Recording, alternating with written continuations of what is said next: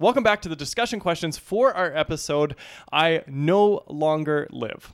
All right, so a quick recap here. Mm-hmm. We learned that we can never please God. We can never earn our way to being good in God's sight. Mm-hmm. Rather, Christ lives in us and makes us whole, makes us right in God's sight. Right. Jumping into our questions, John, would you start us off? Yeah, question 1. How are you living as a hypocrite today? What are you doing that doesn't align with a perfect and righteous life? Hit pause and share. Question number 2, how would Christ respond to your situation?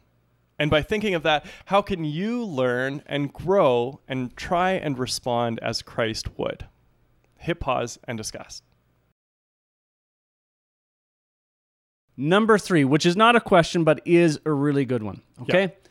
We want you to reword Galatians chapter 2, verse 20 in your own words and make it a prayer and offer it to God. Okay, so let me read that verse one more time.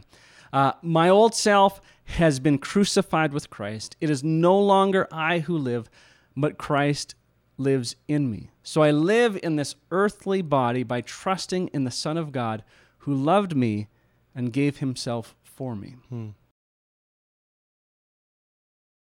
Hey guys, it's been a real privilege for us to be able to share this story with you, this episode, and we are praying for you.